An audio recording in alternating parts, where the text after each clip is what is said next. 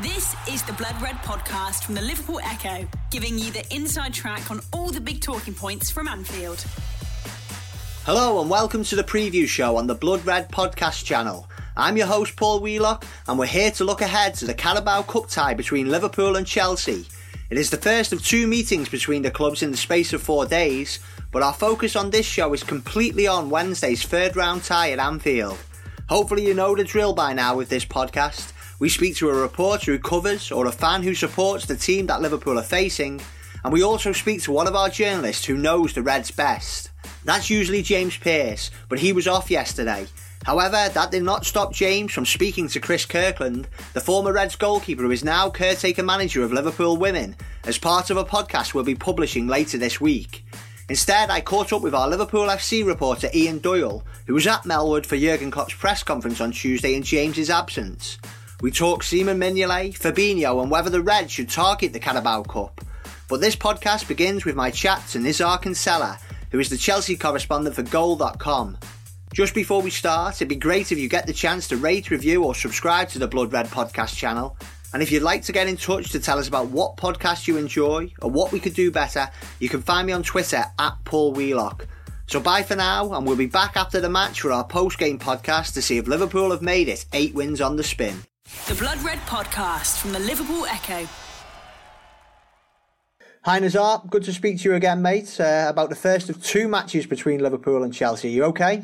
Yeah, I'm good. I'm looking forward to it. It's going to be a big test for Chelsea and their title credentials and see where they're really at under Maurizio Sarri.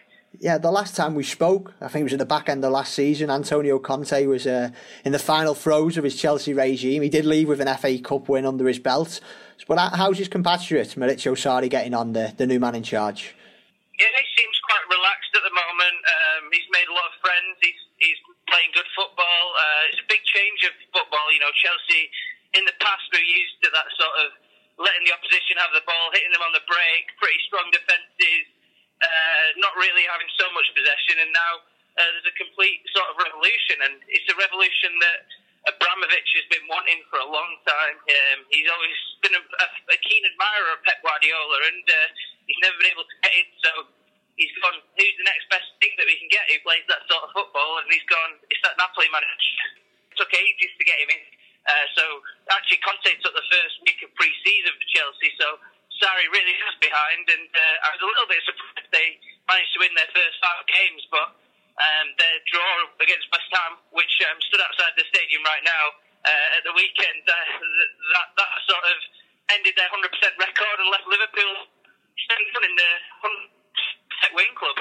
Definitely. And I think I remember watching the Man City game in the Community Shield, and Chelsea looked like a work in progress. Is it a surprise to you? I think you've just touched on it there, that they've actually started the season so strongly, given the fact that, you know, Sarri had a lot of work to do in a short space of time. Yeah, I think it was a surprise. I mean, Chelsea have great players, they always have done.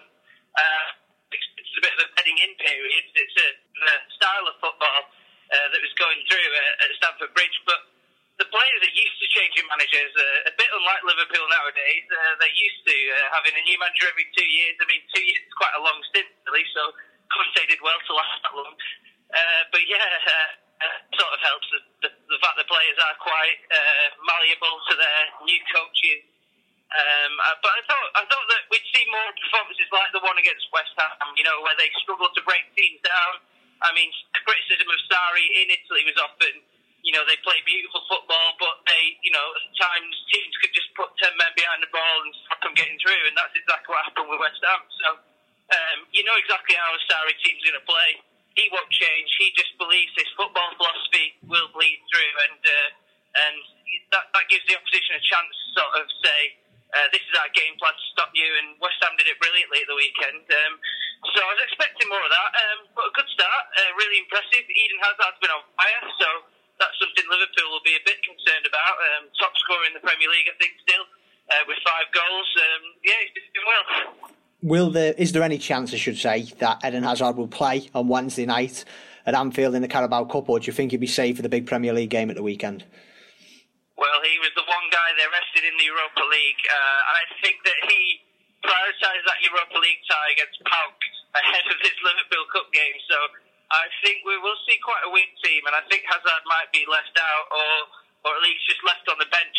He didn't even travel to Greece, and I think they want to protect him for the league games. So I think that he could be left out. But the thing is, Pedro's also injured, so there's kind of becoming a lack of options. There's Pedro out injured, there's Rudiger out injured, and there's also Ruben Loftus-Cheek, who can sort of play in that attacking midfield role. So if they do leave out Hazard, it would probably be Willian and Callum Hudson-Odoi starting. And don't know if you know Hudson-Odoi, but he's Chelsea's bright academy talent. You know, the one that all the fans absolutely love at the moment. He's 17 years old. He plays beautiful football, good with both feet, scores goals, gets assists. He's played a few times under Conte. He did really well in pre-season under Sarri. So it will be him if it's not Hazard, and that would be, I think that would be welcomed by a lot of Chelsea fans, but it would also mean a big test for Chelsea to get through a tie with a 17-year-old winger on the left flank. Yeah, the success of Chelsea's youth teams. We met first met a few years ago, didn't we, in FA Youth Cup semi-final tie, and it's well documented, isn't it? But are we beginning to see players actually get the chance now at Chelsea, these young players, and prove what they can do? Well, short answer, and it's a sad one to say, is no, not really. Dom Solanke has struggled at Liverpool, but I think he would have struggled even more at Chelsea. I think it still remains a frustration. The fact that Loftus-Cheek hasn't broken through, that's a sort of frustration for a lot of people in the academy and at Chelsea in general. And Ethan Ampadu, the star with Wales, if you noticed that over the last international break, 17 years old. He's a real talent, and he's not getting games this season either. So Chelsea, really, under Sarri, they've not really given anyone, a game, given them a breakthrough. So it's kind of it's still a huge question mark. And I think that the problem is that they keep changing managers. If you have a guy like Jurgen Klopp, who's been around for a while, they can sort of reap the rewards of playing a youngster. You're looking at somebody like Trent Alexander-Arnold. He's just pulled out a great right back out of the academy and given him the game time, and yeah, he might make a few mistakes, but Klopp's there. Klopp's going to be there for a few years, so he's going to reap the rewards in a couple of years' time. He might have one of the best right backs in England after a while. So is Sarri going to be there for the long haul? We don't know. Probably not on track record. So it's really tough for these academy stars to break through, and we could see more Dom Solanke stories coming to Chelsea in the next few years. And I think that Southgate is also encouraging a lot of these young players to leave the top clubs. And it's not just Chelsea, but I think Chelsea are the ones that sort of stick out as being the worst for producing such great talent. You saw it. They're always there at the Youth League semi-finals, finals, but they just don't make that next step to the first team. And I think that it's a source of frustration for the academy and fans and lots of people around Chelsea. Is it also because of the strength of the squad? I looked at that game against Salonika in Greece in the Europa League a few weeks ago, and it looks a really strong side. Or was that Sarri actually prioritising that? Does he want to do well in the Europa League this season? Well, yeah, I think that was the toughest game in the group. I think this run of fixtures is quite tough for Chelsea. Probably will get a lot easier in the next couple of months, just because the Europa League games, they get easier. Molvedi are worse than PAOK. The Liverpool and Cup was a tough draw. It's been quite a tough one for the squad to handle. But yeah, it's a great squad. It really is in terms of depth. Maybe not in terms of really top star power, but Sarri said it's too big. He thinks the squad's too big. I think that they would ideally like to sell. Have sold a few more players. Danny Drinkwater is still in the squad. Remember him? He's there, and Loftus-Cheek feels like he's miles away from the first team. They've got, Gary Cahill's frustrated and feels like he won't get a chance. Andreas Christensen, a great young defender, barely played this season. So, it's a huge squad really for what Chelsea need, and and then you've got the great academy underneath it and the loan system. They've really stockpiled some talent now, and I think they need to sell more in January and try and trim a bit of the weight. They're good players, these guys. So Chelsea second 11 will be quite strong, and I think they will play a second 11 against Liverpool. That might include Morata as well. He's dropped into his second 11 despite being a £50 million signing. Wow. I think more than that, actually. Sorry.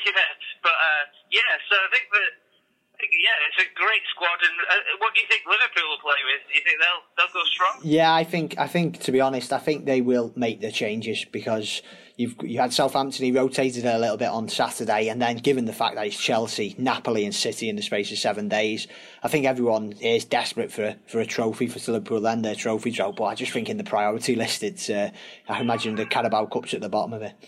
Yeah, that's a really rough run of fixtures. So I think Chelsea's probably easier, but they've had a few injuries that have fallen at the wrong time. And one thing that would worry me, especially for the league game, is Antonio Rudiger. He's the quickest defender at Chelsea. They've got a pretty slow defence, apart from him. So I'd be worried about his absence from the games against Liverpool. He's trying to get back to the league game, but he missed training yesterday. So it's not started well. And he when you've got Salam, Mane, you want a quick defender, and Gary Cahill we know is not the quickest. Christensen, he's a ball-playing defender. Alonso's not the quickest. Aspilicueta's not the quickest. So it's going to be. They might get some joy, Liverpool, just playing with their pacey players. I think pretty much all Liverpool's forwards are rapid. So that would be my great concern for Chelsea in these games. Sturridge is quick, isn't he? So we'll see. We'll see how it goes. Just a quick one about Ross Barkley, a player that's really well known around these parts from his time at Everton. How's he getting on, and do you think we might see him at Anfield on Wednesday night? Well, as far as English players at Chelsea are concerned, Ross Barkley is doing the best out of anyone. I think he definitely will play. Possibly in both games, but certainly in the cup game. The problem for him is, he started the season as the first choice. He had a great pre-season, but Chelsea signed Mateo Kovacic on loan, and they sort of waited a couple of weeks to get him up to speed with the tactics, but they chucked him straight in, and you always felt like Kovacic was going to be an automatic starter. So Barkley's basically the first midfielder off the bench, and a lot of Chelsea fans marked him out as the man of the match against West Ham, getting the drew 0-0. Barkley came off the bench and almost scored from range and looked really sharp. He's been sharp. He's been physically looking great. I was a bit surprised Southgate didn't call him into the last squad, to be honest, especially ahead of Loftus-Cheek, who's been so far down the pecking order at Chelsea. So Barkley's ahead of Loftus-Cheek in the pecking order, but he's still below the sort of main three of Kante, Jorginho and Kovacic. So I think that's an issue for him, but Kante's not really convinced either in his sort of more attacking role, so he's got something to fight for there, and I think he will fight for a bit longer, and I hope he makes it, because he seems to be really ready and on it to sort of take hold of a place at Chelsea Football Club finally, and it was tough for him when he joined in January, but he seems in great shape now, and Sarri does like him. He could be like Chelsea's Hamsik, that attacking midfielder who breaks through the lines, gets a few goals. I think he needs some goals to really show, that his good play, can account for something, some goals and assists. He got an assist against Pauk, but I think that's something that might help him break into the first team and, establish a regular spot. Just a final one, mate.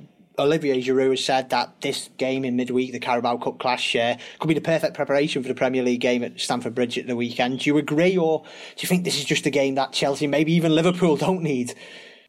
I think that both sides would be pretty annoyed at getting each other in the cup, wouldn't they? Especially Chelsea with the away trip. I think football's always trying to make a positive of it, but I think absolutely they did want this game. I mean, you've got Man City getting Oxford United, I think. That would have been much more preferable, but I guess it's a good chance to measure Chelsea up against Liverpool. I think that it's not the worst time to play Liverpool. Liverpool fly in, nothing to lose. See what you're made of. Nobody expects anything from Chelsea. They expect more from Liverpool at the moment, I think. And if you do nick a win, especially in the league game, then you're kind of asking a lot of questions. I think Liverpool are a much better team though. How you guys started. Even playing badly, I think when Chelsea play badly, they'll lose or draw. But when Liverpool play badly, they can win and squeeze out victories, and that's a bit of the difference. And And speaking of Giroud, the forward line is a big part of that. I think Liverpool get goals when they play badly, but Chelsea need to play really well to score. So with Morata, with Giroud, they've scored one goal between them in their last 15 appearances. It's really bad. It's in the last 15 appearances for Chelsea, including pre-season games. So they can't really rely on for goals. Hazard needs to score 30 or 40 goals this season to win Chelsea the league, and I don't see that happening either. So it's a good chance for Chelsea. I think the pressure's on Liverpool a bit, but Liverpool have stood up to everything so far, so it'll be a very interesting week for us both. Nazar, thanks very much for your time, mate. Enjoyed both of those games, and we'll catch you up for the return league game at Anfield later this season. The Blood Red Podcast from the Liverpool Echo. The Blood Red Podcast from the Liverpool Echo. I'm welcomed now by Ian Doyle. First time we've spoke for a while. Hello there, Paul. I'm okay. Yourself? I'm good, thanks for asking. I'm always enjoying talking to you, Paul. Yes, Don't worry. On the other side of the microphone as well. Indeed, yes. Right, you've been down at the Jurgen Klopp's press conference for the pre-Chelsea game in the Carabao Cup. What did he have to say for himself? First thing he said was straight off, he said Simon Mignolet will be playing. He wouldn't be drawn on any other changes, but he did say he would be fielding a very strong or really strong team. I think reading between the lines, he will obviously make some changes. Other than that, he was very, very respectful of the job that Maurizio Sarri has done at Chelsea. He said he didn't say miracles, but he more or less said, bearing in mind he's only been there for a couple of weeks, and a lot of his players were on World Cup duty. The fact that he's got 6 wins out of 7, the one draw at the weekend against West Ham, he actually thinks, and it's not the first time he said it, that Chelsea should have a bit more credit for what they've done this season. I mean, he was also asked about the League Cup itself, pointed out that they've got some competition changes this season. Obviously, there's there hasn't been any replays for a while, but now there's no extra time, so it goes straight to penalties, and he said that's a good idea, because he used the example of when he first came to Liverpool. I think it was that January 2016 where Liverpool had got to the League Cup semi-final, and they ended up playing replays in the FA Cup as well, and they were basically playing in the January. He felt like it was almost like every other day or something like that. So he again had another little bit of a dig at the FA, saying it's almost as if the FA don't want teams to compete on 4 fronts. And he got asked about that as well, whether he had a squad that was capable of doing that. And to be honest, he said, look, I don't know. He says, we'll find out. We're just taking each game as it comes. And he also said that the fact that Liverpool are playing Chelsea in the Premier League on Saturday won't have any bearing on this particular game. As he said, he's just taking it game by game, and that first game is the League Cup game. I refuse to call it the Carabao Cup. It's the League Cup. The League Cup game at Anfield tomorrow, which I believe is going to be a sellout.